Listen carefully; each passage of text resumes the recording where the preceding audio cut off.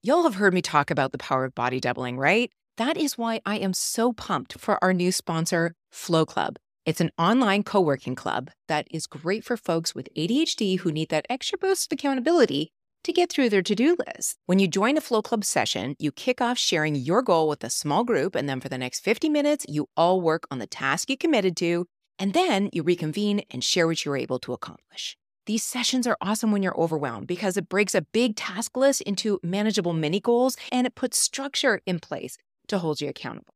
I love that these sessions are so flexible. You can find one any time of day, no matter where you are, and you can either schedule your sessions or join into something that's already in progress. So as a sponsor of the show, Flow Club is offering you guys one free week trial. So click the link in the show notes to start your trial now. And if you love it, you'll get an extra 15% off your membership when you use the code ADHD friendly. So on that note, let's get back to the show. Hey everyone, happy Friday. I know that it has been a really heavy week for everyone in the world. It's hard not to be a human being and not see and feel everything that's going on around us. So I hope that you are taking care of you and perhaps being mindful of how much of the heavy stuff that you take in, because I know that there's a balance between being aware of what's happening and also just taking care of your mental health. So I hope that all of you are doing that. This week, I want to elaborate on a concept that I shared a few weeks ago. It was a concept I learned from Dr. Russell Barkley. And the quote that he said that I think sums up this week's topic perfectly is that our problem as ADHDers is not knowing what to do. It's doing what we know. And I'm going to break all of that down in detail in this week's episode with the hope and intention that you're able to take away some self-coaching tools where you can start to understand where your ADHD gets in your own way in terms of that knowing versus doing aspect, and how you can perhaps coach your way out of it, because I believe that this is possible for all of us. So it is always my goal to share coaching tools that you can use in your own life to improve the quality of your life. Because as I say this very often, the world was not made for us ADHDers, so we have to bend it in our direction or better design our environments to support our neurodiversity. So with that, let's get into it. So basically, the concept that Dr. Russell Barkley shared, which I thought was brilliant, is that our wisdom and knowledge is stored near the back of our brain, and it includes everything that we know. And then we've got our executive functions, which are stored in the prefrontal cortex, which is at the front of the brain. And as we know, our executive functions help us to use and express everything we know from our wisdom and knowledge. But when you have ADHD, as he described it, it's like a meat cleaver goes through the middle of your brain and separates what you know from how to use what you know. And what this means is that it's not that we don't know what to do. It's that we don't know what to do with what we know. So what we're dealing with is an execution problem, not an intelligence problem. And of course, the good news about that is that the brain is very elastic. So neurons are constantly wiring and firing together. So what we can do in our lives is, number one, build more intentional routines that if we repeat on the daily will turn into habits. And as we know, when we do things habitually, they become automatic, which means we don't need to think about them, we just do them. And that is one way of connecting what we know with what we do. The other way to get around this problem is to externalize and make physical everything in our environment that hangs us up in terms of ADHD, so that it compensates for the fact that we have a usage problem and not a knowledge problem. So what do I actually mean by that? We know that ADHD is an executive function disorder, and your executive functions help with things like planning, organization, short-term memory, task initiation, follow-through, motivation, and it also helps us track things like the passage of time or even our own self-awareness, like the things that we say or where our bodies are in space and how it's moving in your environment, or even how your body is feeling internally. Like very often ADHDers miss hunger cues or having to go to the bathroom. Like we just forget about these things because we're so caught up in our heads and we lack interoception, which is that ability to connect your awareness with your body function. So when these things are impaired, it makes logistics and just life in general really difficult. So whenever I start coaching a new client, the first thing I ask them is, what is getting in your way and what do you want to get coached on? Because that is a very good indication of what their executive dysfunction challenges are in the moment. And of course, those can change over time. We have a tendency to build compensatory methods to help us cope with our symptoms.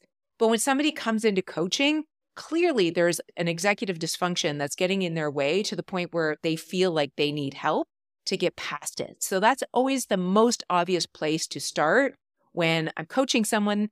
And that would also be the best question for you to understand if you were to coach yourself. The next thing I would be curious about in terms of coaching a new client is their own personal values and strengths. Because if I know what is important to a client and how they show up as their best, it's going to help me connect the dots with whatever they're struggling with. So my first question to you is, where is your ADHD getting in the way the most for you? Is it being on time for things? Is it initiating tasks, staying motivated? Is it overwhelm? What is the big overarching problem for you? And that is the best place to start. And by the way, I do have some journal prompts for this episode. They are in the show notes, so I will leave it there. I will also plug it into this week's Sunday setup. So if you are not yet on my email list, you need to get on there because that's where all the goodies are shared. So coming back to this idea, ask yourself, what is the biggest problem you're dealing with at the moment with your ADHD? Let's use an example. Let's say that you are overwhelmed with too many projects, because I know we all feel that way. And as a result of the overwhelm, you are in complete paralysis and you're just not doing anything because you don't know where to start. So looking at that big overarching theme, now it's time to break the problem down into its very specific essence. So when you feel overwhelmed, what's happening? When does it come up for you? At what point in the day? Is it at work or is it at home? Is it when you're talking to somebody in particular? Or does it come up when you're laying in bed at 3 a.m. like it does for me and your anxiety is at level 10 and all you can think about are all the things you need to do? Now ask yourself, what is the trigger point for the overwhelm? Is it because you have too many projects? Or is it because there's too many things in your line of sight? Like just physically, there's too many things that you're seeing? Is it in your home or is it in your office? Maybe it's in your productivity software. A client was sharing with me this week all of the to-dos in her productivity software, which puts her into complete overwhelm. And some of them are important, but a lot of them aren't. But when you just see so much, it can trigger that sense of overwhelm. So really think about where that sense of overwhelm comes up, because there are specific sources. You just need to figure out where they're starting from. And then following that same line, I want you to ask yourself, is the trigger internal or is it something external? Meaning, is it something that's coming from within or is it something that's in the environment? This is a really important thing to get clear on because it's going to help you come up with solutions. If something's internal, then it's going to be more on you to develop new behaviors. Whereas if it's something external, then it's going to be more of a focus of lifestyle design or asking other people for behavior change or support. So once you're clear about your overall problem and all of the things that trigger it and bring it up and where it happens and who is around you when it's happening, again, all this is detailed in the journal prompts, it is time to focus on solutioning. And when we get to this point, we really want to be careful about our mindset because we don't want to continue to focus on the problem at this point. Once you're clear on what the problem is, it's time to start thinking about how you can make change. And it's really important that your mindset is not in a state of, let's say, victim mentality or what's the use? It's never going to change. You want to be in a state of openness and curiosity. So once you've finished detailing out all of the details around the problem, if you find yourself in a really triggered space, put it aside and then come back to it when you're feeling a little bit more self-regulated to start approaching the solution piece. So let's break that down. Let's say it's a certain person that triggers that sense of overwhelm for you. The question would be, how can you design your life so that you can minimize that trigger by either eliminating time around that person or minimizing time around that person?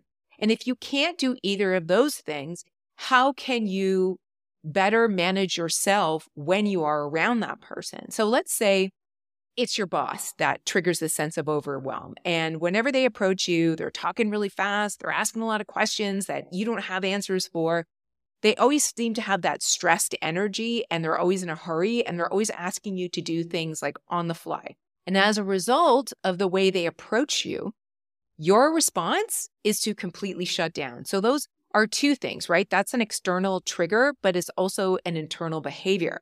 So when they ask you to do things, at some point, you're not even really listening to what they're saying because you are emotionally shut down and you're not really engaged with them. So if they're asking you to do something and you're not even completely paying attention, then you might just be nodding your head in agreement and they think you're saying, yes, I'm going to do this thing. Meanwhile, you have no idea what they're talking about.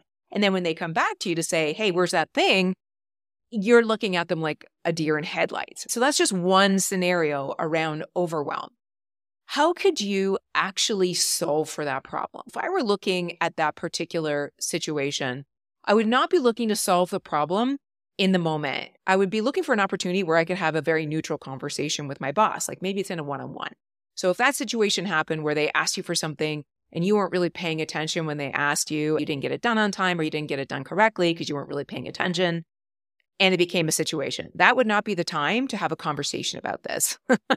I would wait till my one-on-one with my manager, and I would probably want to share with them the best way that they can share instructions with me. Like maybe say to them, hey, instead of coming over to my desk when I'm in the middle of something, would it be possible in the future, if you need something from me, to send me an email first and then pop by my desk? Or if you don't have time for that, maybe we can sketch things out on my whiteboard here in my office so that it's right in front of me and I'm super clear on, what you need from me. Would that be okay? And I'm sure if you deliver that in the right tone and in the right spirit, your boss would be open to changing how that happens. So that's just an example of how you might take a big trigger point. I feel overwhelmed at work, breaking it down into how it happens, why it happens, who triggers it, what triggers it, even looking at your physiological state. I feel overwhelmed at work when I haven't slept the night before, or I haven't eaten and my blood sugar's low. Like really getting curious about what is behind that overwhelm and then stepping into solution mode to what are a few different ways that I could tackle this, either by changing my internal behaviors or designing things externally so that it reduces a sense of overwhelm and increases a sense of calm. So maybe that would be organizing your desk at the start of the day so you feel more calm and empowered. That is something that is important for me personally, which is why I share it.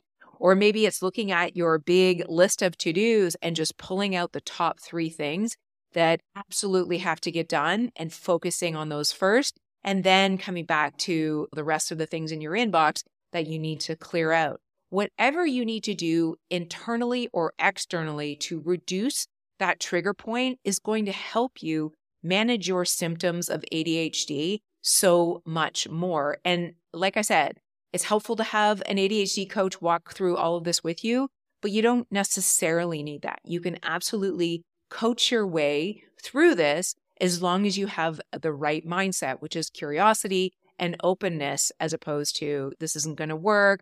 I don't have control over my environment. Might be nice for you, wouldn't work for me. Think about what would work for you and start to implement small changes. And as those small changes start to take hold over time, you will be surprised how this starts to build the compensatory methods you need to manage your ADHD symptoms and lean into your strengths as opposed to leaning into your weaknesses or the things that trigger you.